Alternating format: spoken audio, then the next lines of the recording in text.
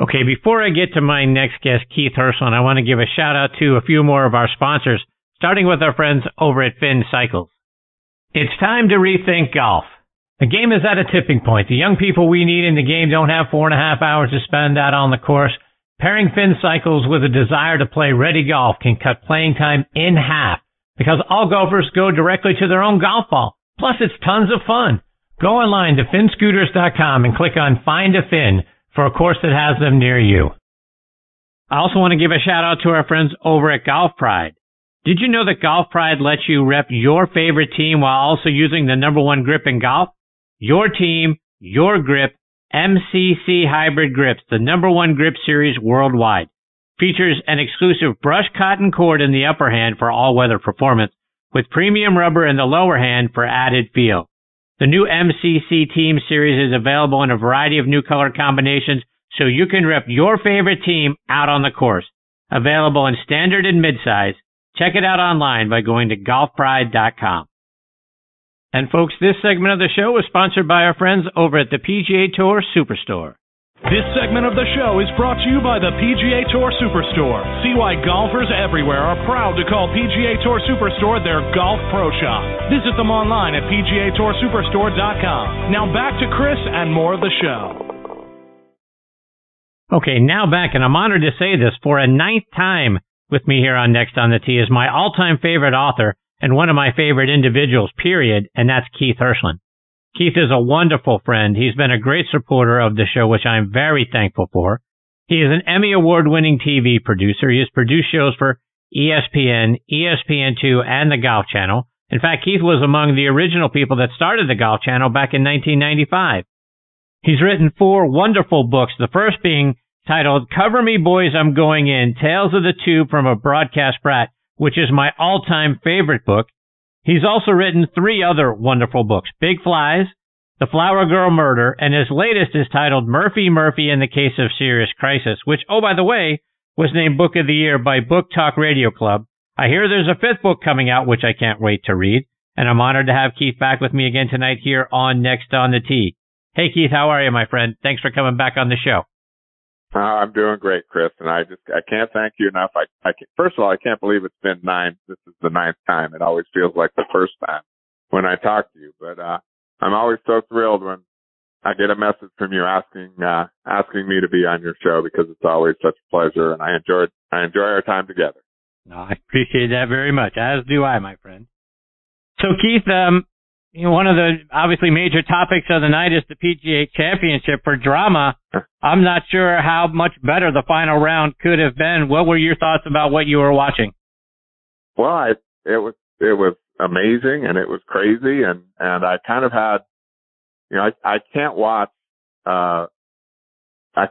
sports on television, and specifically golf on television, as just a viewer, just a fan. I was involved in the production of golf for so long, almost more than 25 years. And so I'm not a lot of fun to watch a golf tournament with, as my wife will attest. But, I watched it with, I try to watch it with these several hats on, the fan, the viewer, a lover of the game, and then also as a person that's been in the truck before. And I can never separate those things completely. So I loved the drama of it. I loved the story. I was shocked that Koepka played those par 5s so poorly, and that back and forth in the first 6 or 7 holes where there were 2 and 3 shot swings, and it was crazy.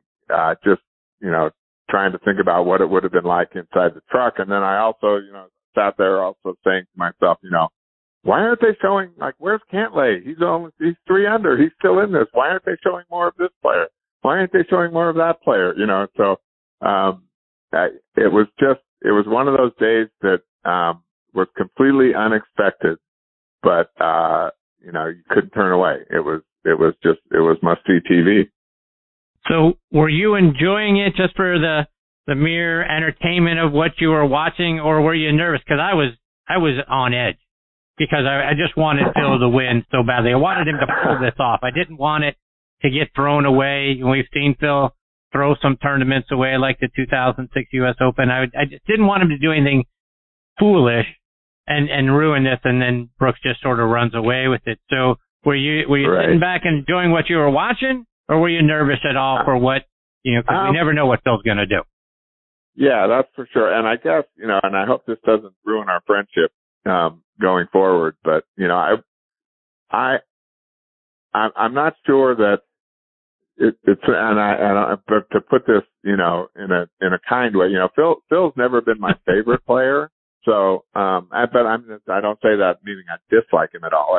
He's never been my favorite. I was surprised that, I think I watched the whole thing, pretty much expecting, even as it got down to 14, 15, 16, and 17, expecting something bad to happen, and that, that Louis was going to end up winning, or somebody other than Phil was going to end up winning.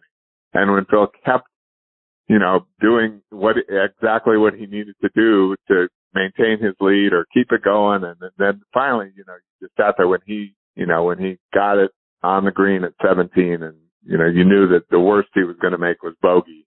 It was like, well, this, he's actually going to do this. And I actually had to think back. I never produced a Phil Mickelson win. He just didn't, it was kind of like Tiger. I was fortunate enough to produce one of Tiger's wins, the Disney tournament that he won in 1996. But then he stopped playing golf tournaments. He stopped being in the field of the tournaments that the Golf Channel televised. So, and I never got to produce a Phil win, but I was the replay producer, in 1991 for ESPN when Phil won, the Northern Telecom Open at Star Pass in Tucson as an amateur. So I was there that week in the truck.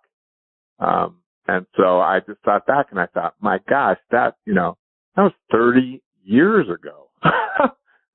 and here is this guy who won as a kid, he was a college student in 1991. And, I was just, fortunate enough to be there in person. And then here he is 30 years later winning a major championship. And, at 50 years old, it's like, it's astounding. It's just, it's something that is hard to put into words how incredibly, impressive that is, that, he's been so good for so long. Keith, I know, and you sort of alluded to this a moment ago, but I know you and our good friend Matthew Lawrence, so you guys often cringe when you're listening to a TV broadcaster describe what's going on, describing the things that we can obviously all see because we're watching it on television. What are you screaming at the TV for them to do? I think it's more than anything else. I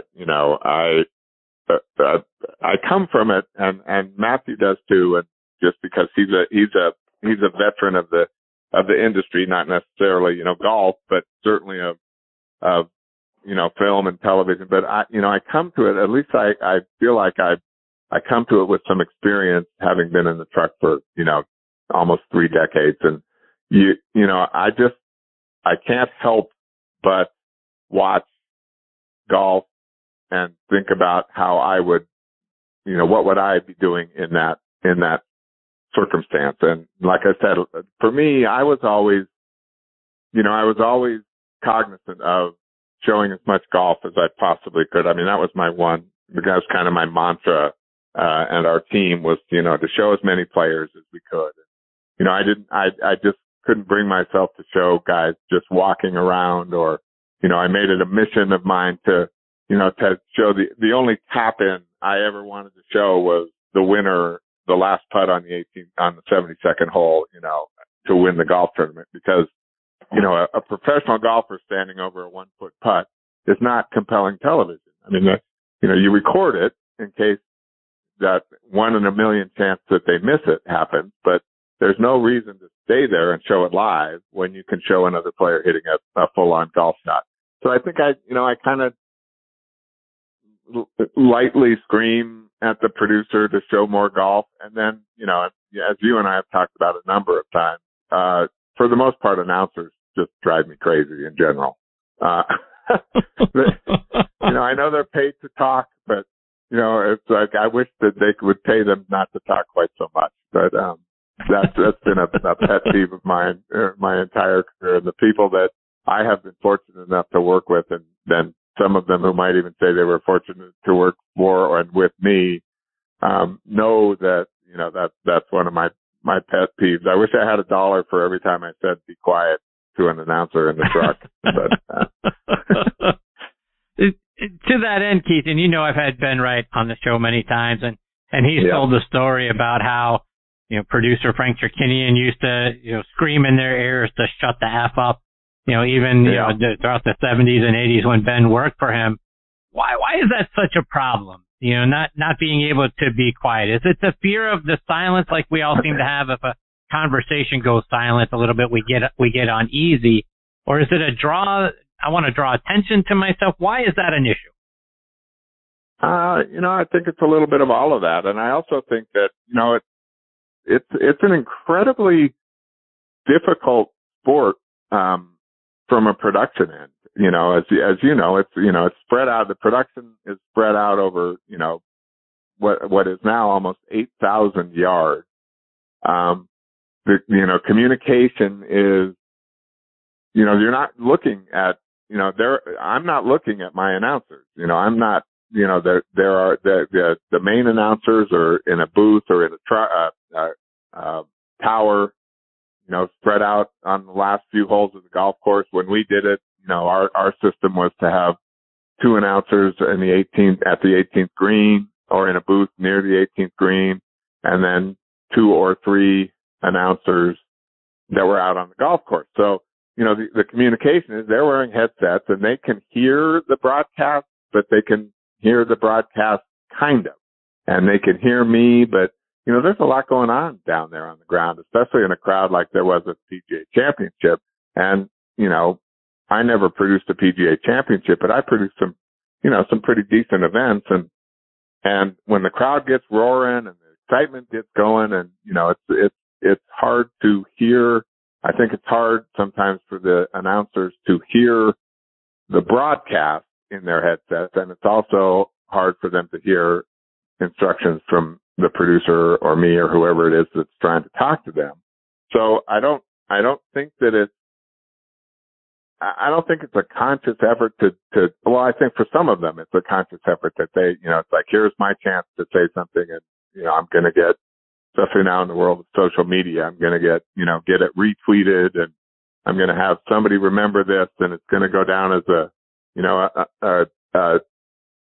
thing that plays over and over again, and, on people's phones or in people's tablets. But, I just think these guys, and I know I'm talking a lot now, which I, shouldn't be doing and take my own advice, but I think these guys,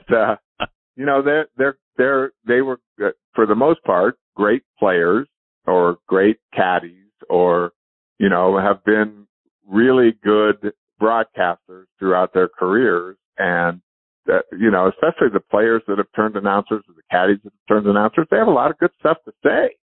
So, you kind of, when you're down there or when you're one of them or when you're talking, when you're on the golf course, you want to impart that information to the viewer. It's just that fine line between letting the moment play out, letting the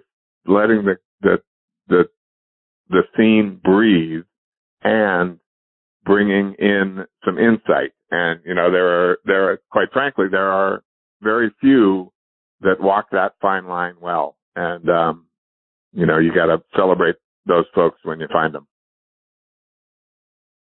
Keith, as we think about the 4 majors, there's something I was talking to Keith Jarvis at the top of the show about. When you look at those 4 majors, how do you rank them in terms of importance?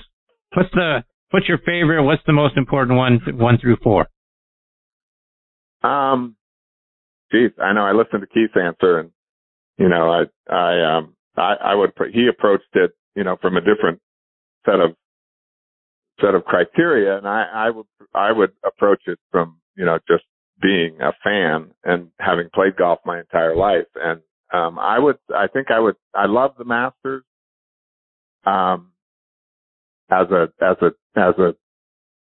a television spectacle. I think my favorite would be the U.S. Open. I just, it was one of those things growing up. That was the one that, as the sun was setting and you're an 8-year-old kid at the local muni hitting putts as it's getting dark, and this 5-footer would be to win the year. It would always be to win the U.S. Open. I just think the national championship is the most important golf tournament that professionals and amateurs ever get a chance to play in, and to win a national championship would be, kind of the ultimate. And then I would put the Masters as like 1A, followed, I think the PGA and the British Open are also would be like, if I can just cheat and say 2A for the British Open and 2B for the PGA Championship. And the British, I just say that only because they're both great events. I think the PGA Championship is starting to go to maybe some better golf courses now, and the British Open is so weather dependent that, it sometimes can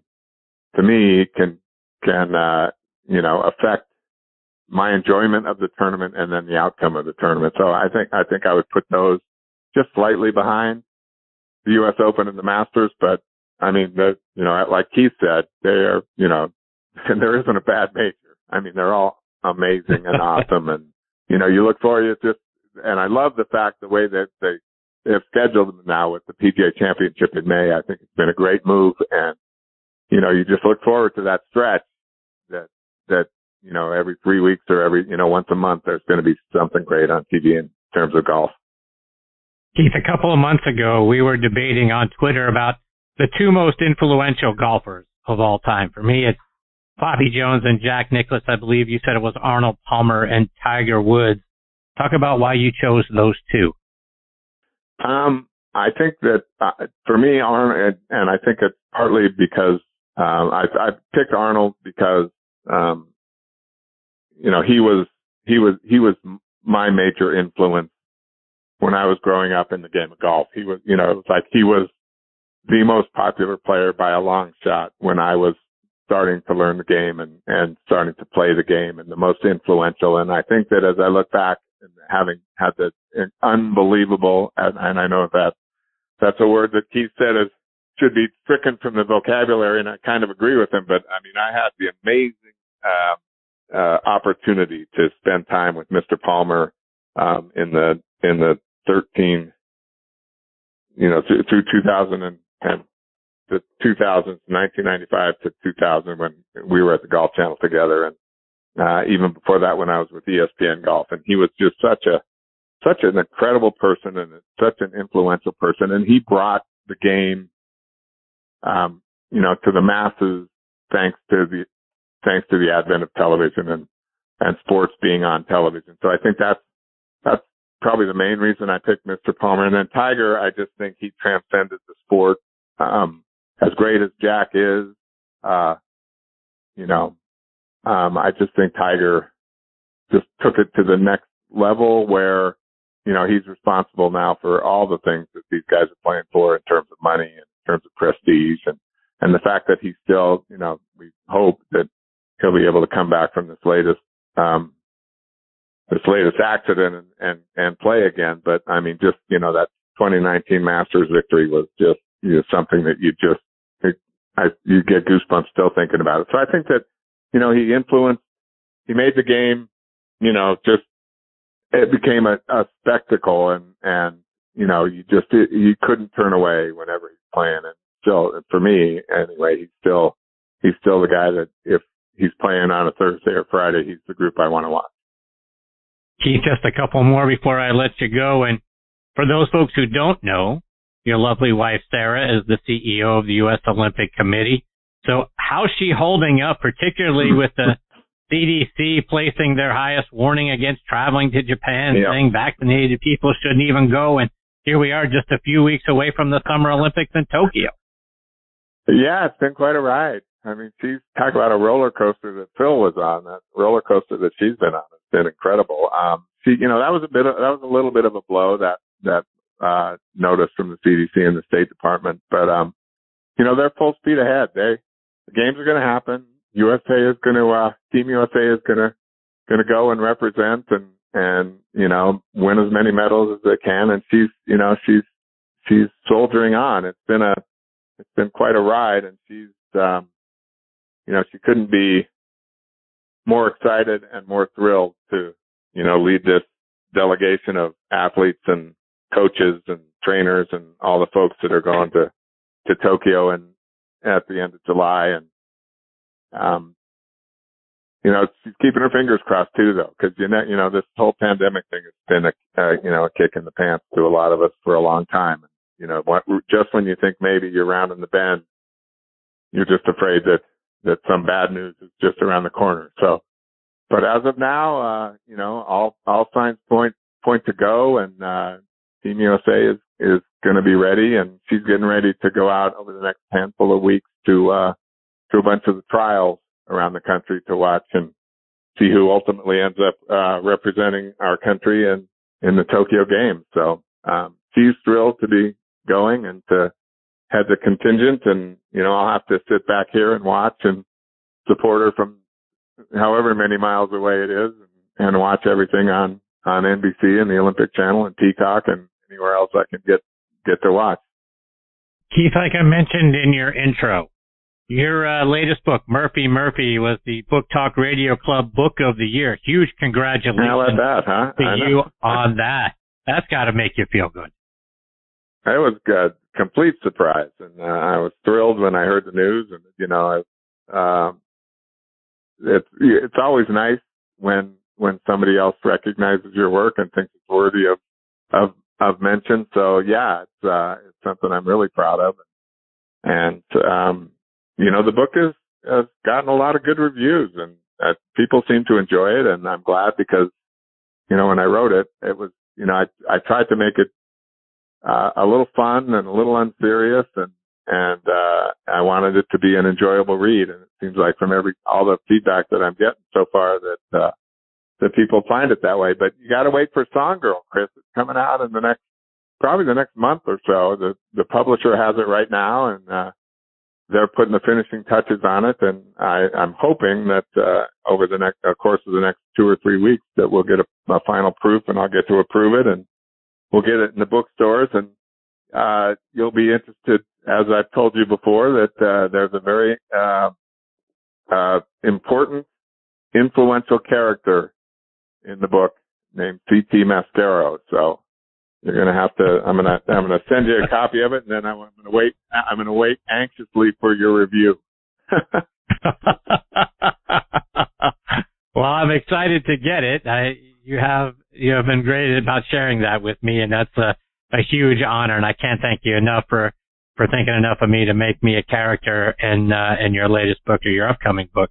For those that don't know, when you go in and you read Murphy, which is outstanding, and oh, by the way, it's available as an audio book too. So if you're not a reader, but you're going to love this book because it's fantastic, you can, on your commute, go to Audible, and you can listen to the book being read to you, which is awesome.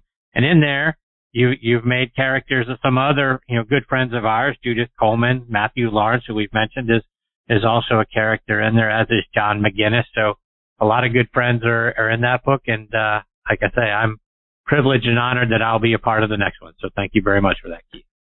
Well, I thank you, and I thank all those folks too, because it's one of the things that coming up with character names is not my strength, and so when I always feel fortunate when I ask somebody that I know if I can borrow their name for a character in the book, they say yes. So I try and make sure that I don't embarrass them too much, and I think again you're gonna like a lot about this Mascaro character in Song Girl.